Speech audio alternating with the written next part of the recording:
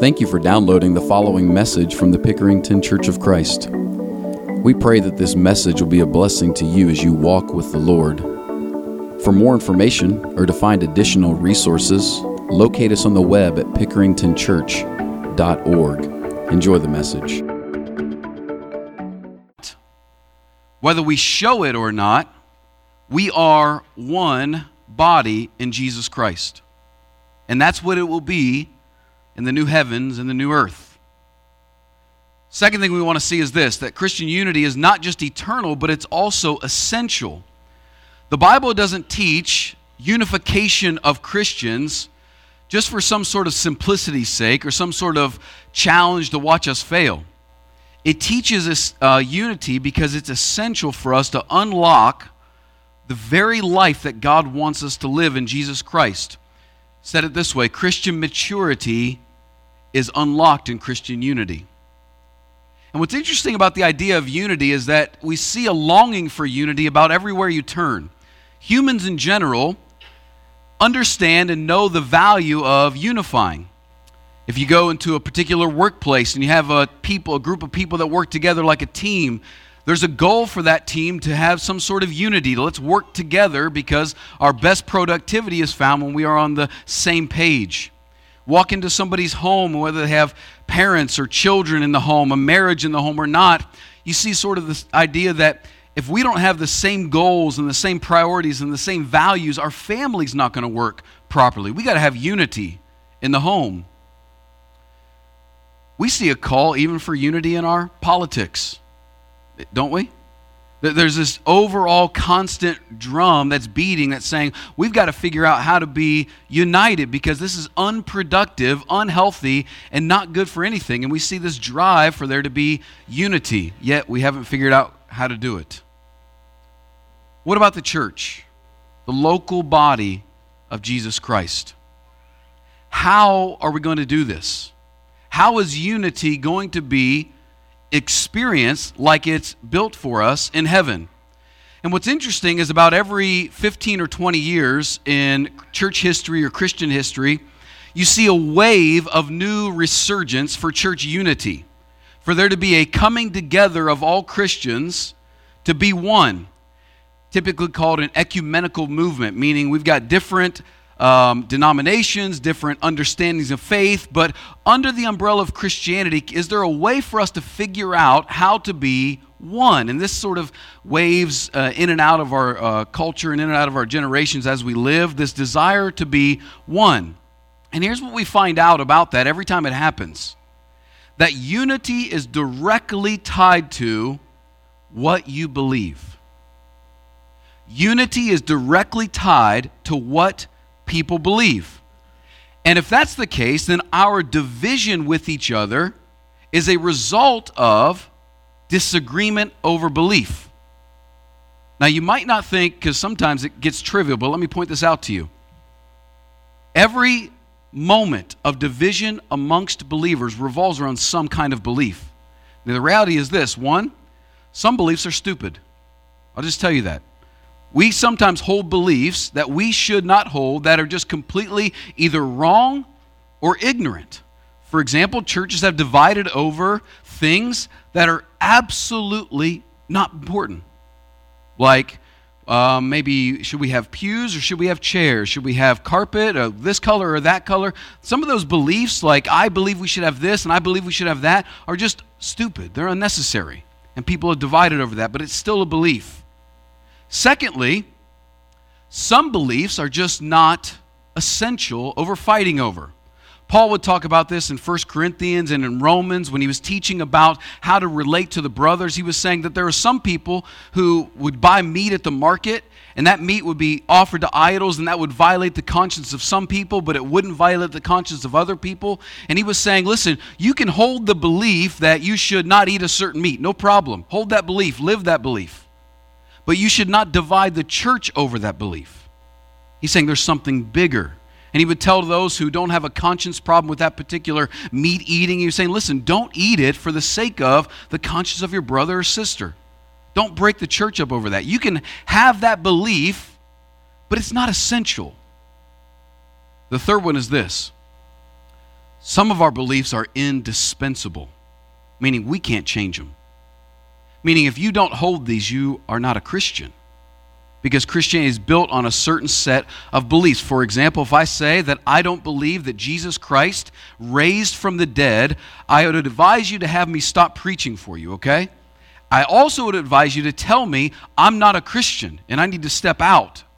Because Christianity is built on the belief that Jesus Christ is the Son of God, that He lived a perfect life, that He died on a Roman cross, buried in a tomb that was not His, and raised back to life to ascend to be with the Father. Do you see? That's essential, indispensable. Now here's what happens. Most division amongst Christians happens over the first two that I explained to you. The stupid ones and the non-essential ones. Most division amongst Christians happen in the first two because we as a group of people grow dull to the indispensable ones. We assume everybody gets it. We have learned them in our generation, and we raise up another generation, and we just assume young people are going to hang out in the church long enough and get the essential, indispensable truths of Christianity. And the reality is, we have to stay sharp, fresh, intense about these core beliefs of Christianity so that when the stupid ones or the non-essential ones pop up, we say, hey, wait a minute. We are bound together by indispensable beliefs, and I won't let my stupid beliefs or even my unessential or non-essential beliefs divide us because we hold a union over the essential, indispensable beliefs. Are you with me? Okay. Welcome to the next 7 weeks. 7 indispensable truths of unity that we, as a body here, must hold. And if we don't hold them, we might hang out in this same building for the next 5 years, 10 years, or 20 years. But there will be a moment when there is a unnecessary or non-essential belief that pops up that will divide us. If we don't zero in and understand, read it again with me and you'll pluck out the 7. He says, there is clearly one body, one spirit, just as you were called in one hope of your calling, one Lord, one faith, one baptism, one God and Father. You ready to do these 7? Let's start with one body, okay? What does he mean by that? One body. Let's start first of all with the principle of one body. What is he actually saying? And you'll see at the beginning of Ephesians chapter 1, 22 through 23, whenever Paul is talking about the body, it's shorthand for the church. He says that he has set Jesus Christ in chapter 1, after he raised him from the dead, over the body, to be the head of the body, which is, the church. So when Paul says there is one body, what he's saying without any shadow of a doubt is there is one collection of people who are the body of Jesus Christ. There is one group, one called out, one gathering, one fellowship, one following, one group of disciples who claim Jesus Christ is the head of the church. One body emphasizes this idea of singularity. Now, why is that? Why is the Bible, Paul, Jesus, so intense on this? Jesus said it this way in Matthew chapter 16, I will build my church, the one that belongs to me. So, but why is the Bible so zeroed in on this singularity? Why is it so keyed in on this? Well, it's not just for logistical simplicity. It's not like Jesus is up in heaven saying, I don't want to keep track of all this stuff. I don't have spreadsheets. There's no Excel in heaven. I don't know what's going on with all you. It's not for logistical simplicity. It's for testimonial clarity. There is one body. The singularity of the church bears the responsibility of communicating the singularity of salvation. That's heavy, okay? That's a lot, but get this. The singularity of the church, the unity of the church, bears the responsibility to a watching lost world to communicate this one essential truth. There is one way to the Father, Jesus Christ. We bear that responsibility. There is one mediator. Paul says that there's one God and one mediator, the one that goes between God and us. His name is Jesus Christ, the man Jesus Christ. There's one mediator. He says there's one advocate in 1 John, meaning there is only one being next to the throne of heaven saying, hey, he or she is one of mine. They're mine. I'm advocating for you to God. Jesus right now in this very moment at this breath is advocating for his people to the throne of heaven. He says that there is one way. Jesus himself said, I am the way, the truth, and the life. No one comes to the Father except they go through me. I am the way. He says that there is only one foundation. Paul said in 1 Corinthians 3, make sure that when you build, he's talking about building a life eternal, and he uses this analogy of building with wood and sticks, and he says, listen, fire consumes that stuff. It's temporary. When you build, you need to build with something eternal. But when you build, make sure you build on the foundation of Jesus Christ, because you might build a life on something else, and it won't stand. There's only one foundation. And he says this, there's only one head. The body analogy is used to display this picture to you. And you can imagine this. There's only one head, and one head has one body. Many members, yes, in just a moment we'll share about this. Many members, but one body. And so the Bible is serious about one body because that's the reality that there's only one way to the Father. There's only one person mediating. There's only one Savior. And so the essential aspect of being one group has to do with that reality. But I have a question for you. How does that square with what we see in our world, right? Can't just breeze past this reality. I think there's like 33,000 different subgroups and groups of subgroups that call themselves Christians just in the United States. Divided over class and race, divided over certain doctrines and beliefs, divided over certain foundational principles. How do we square this call for unity of the body and this immeasurable amount, this innumerable amount of different subgroups that have found reasons to not be together? How do we square that? Here's my best answer for you. Ready? I don't like what I see at all. I don't think you like it. The division that we see in the world today is a failure of people. It's a failure of us.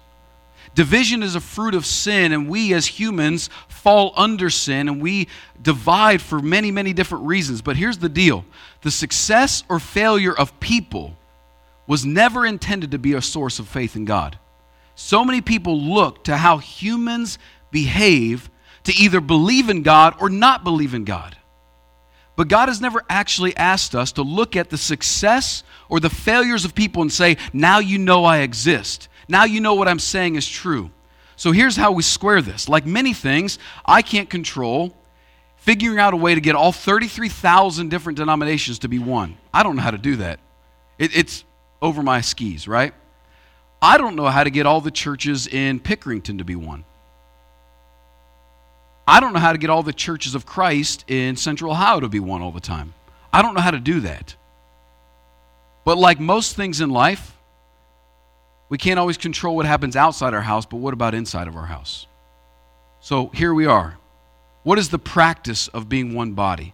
The principle is true. He wants there to be one body for testimonial clarity to the singularity of salvation. He wants us to tell people there's one way, Jesus Christ, to be saved. So how are we going to practice that as one body? I want to take you to two places. Go to 1 Corinthians chapter 12. We're going to read a couple passages there. Because you and I have to burrow this truth down into the practice of how we live with each other, how we treat each other, how we live in respect to this idea that there is one body of Jesus Christ. And it starts with this.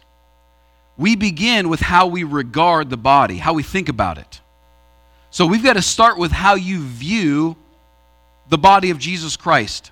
And I don't mean that in just some vague terms like how you view the church generically.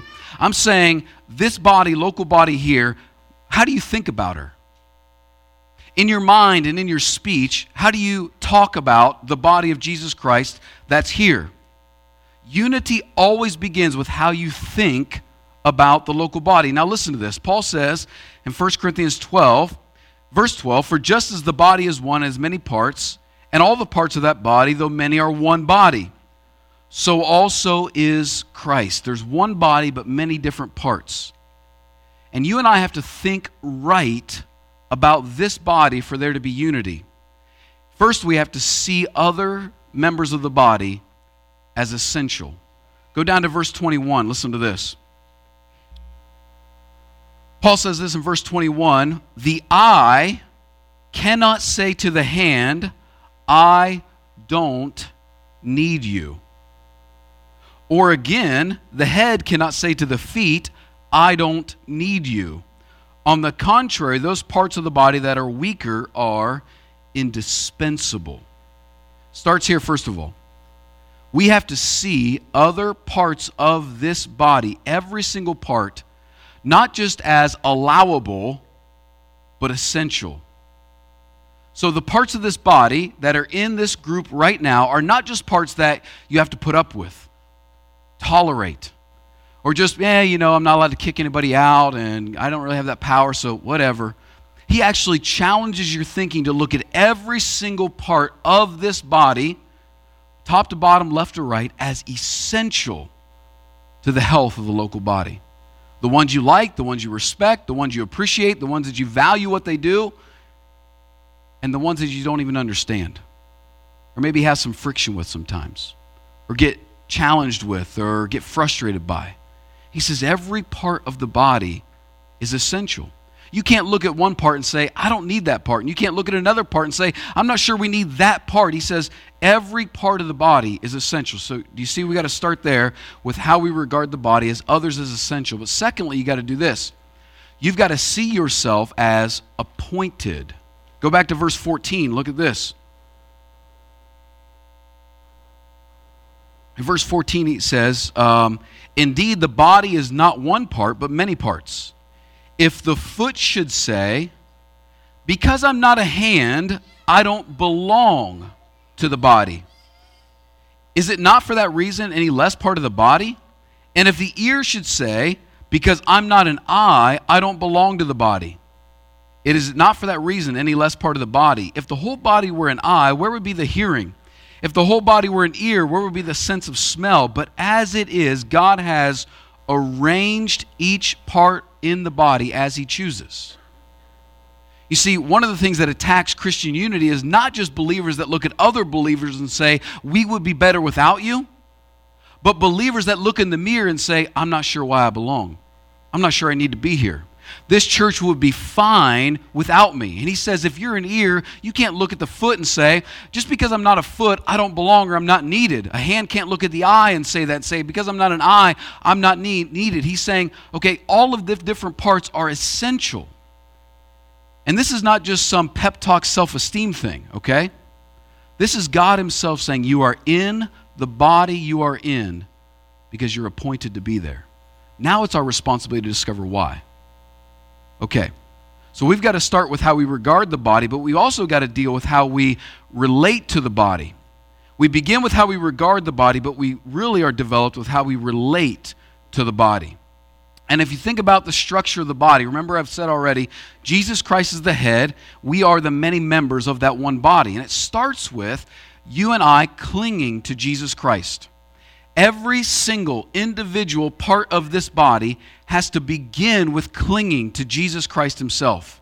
Our unity cannot be rested upon, cannot be built upon the fact that we all like each other, that we all always get along, that we never have conflict or fights or disagreements. If that's how we build our unity, it will eventually crumble. But if this unity in this body is built upon every single member clinging desperately to the gospel of Jesus Christ, there'll be a bond that holds us together that's greater. You have to practice daily connection to the head. The head is not just the authority of the body, it's the supply of life. Every member gets its direction, its instruction, and its supply of life from the head. And you and I must do that. You've got to take serious member of the body connection to the head. Do you know Jesus?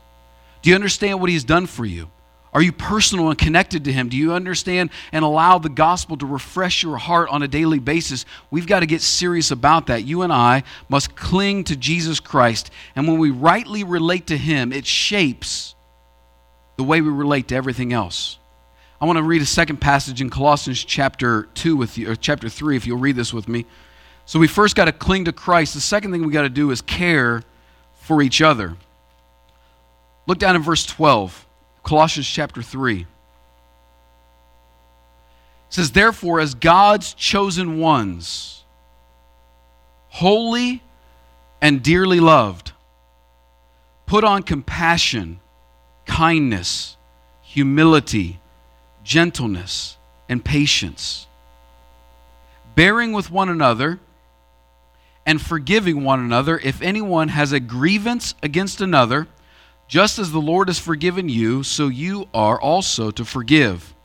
Above all, put on love, which is the perfect bond of unity. What's the perfect thing that's going to bond us in unity? Love. John said it this way: we love him because he first loved us. And then if anyone has received the love of God, he then must turn around and love his brothers and sisters in Christ. Now watch after he says that you and I are bonded together in perfection and unity by love. He says in verse 15, and let the peace of Christ, to which you were called in one body, rule your hearts. Govern your heart. Dictate how you actually live. Where does the peace that you have come from?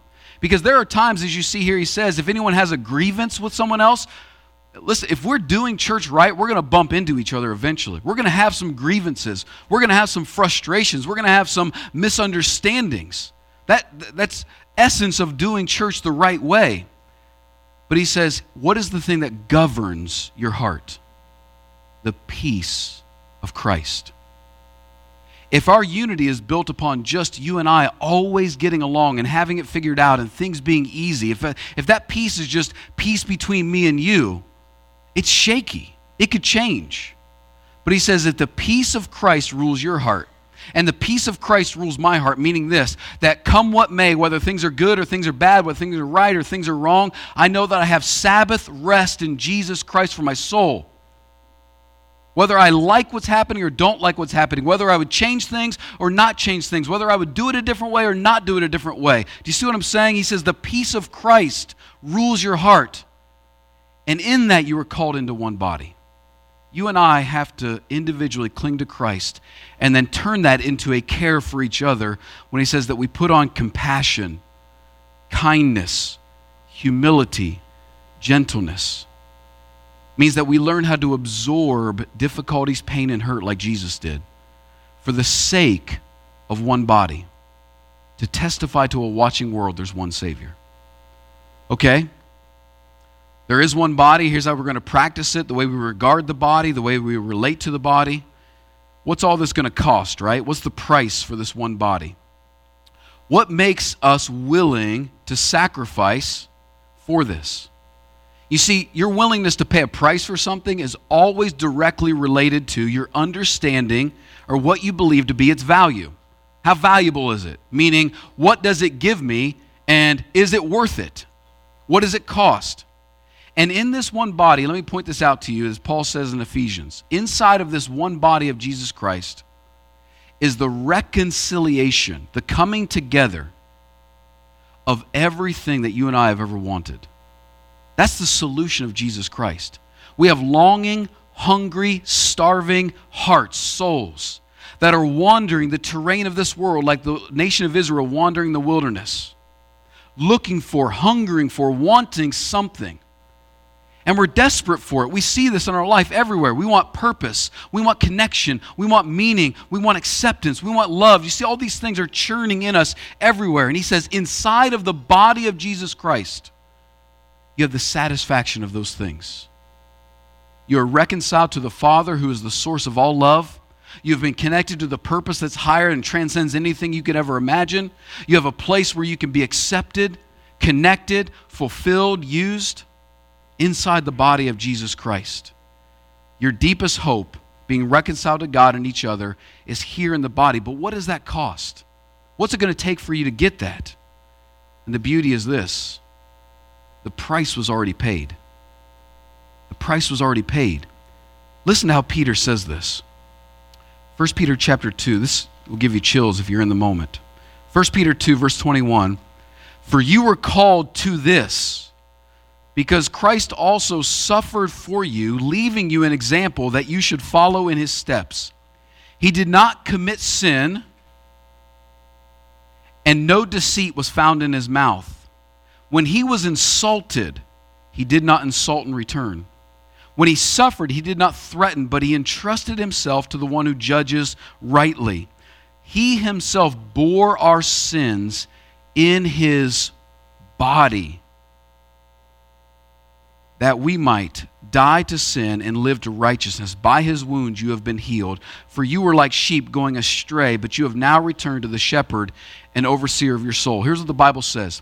You and I lose connection to God and connection to each other. We lose the satisfaction eternally because we do what the Bible calls sin, which is departure from God and dissatisfaction in life. And Jesus Christ in his physical body bore the burden of those sins to reconcile you to God. He built this spiritual body at the cost of his physical body. And that physical body died on a cross so that you and I could be reconciled, went into a rich man's tomb, and 3 days later, that body was resurrected into an eternal, immortal body and raised, ascended to the throne of the Father. And what he has done when he said, "I am the way," is paved a way for you and I to stare death in the face, to know that we can die, raise again, and walk in eternity with Jesus Christ, the very thing we're longing for. How important is it to be one body? We got to make sure that we hold on and encourage each other in this one body for that day. And if you're not ready for that day, walking towards that day, living in a way that will make you ready to see your Maker, let's fix that right now. Let's stand and sing this song. You can come.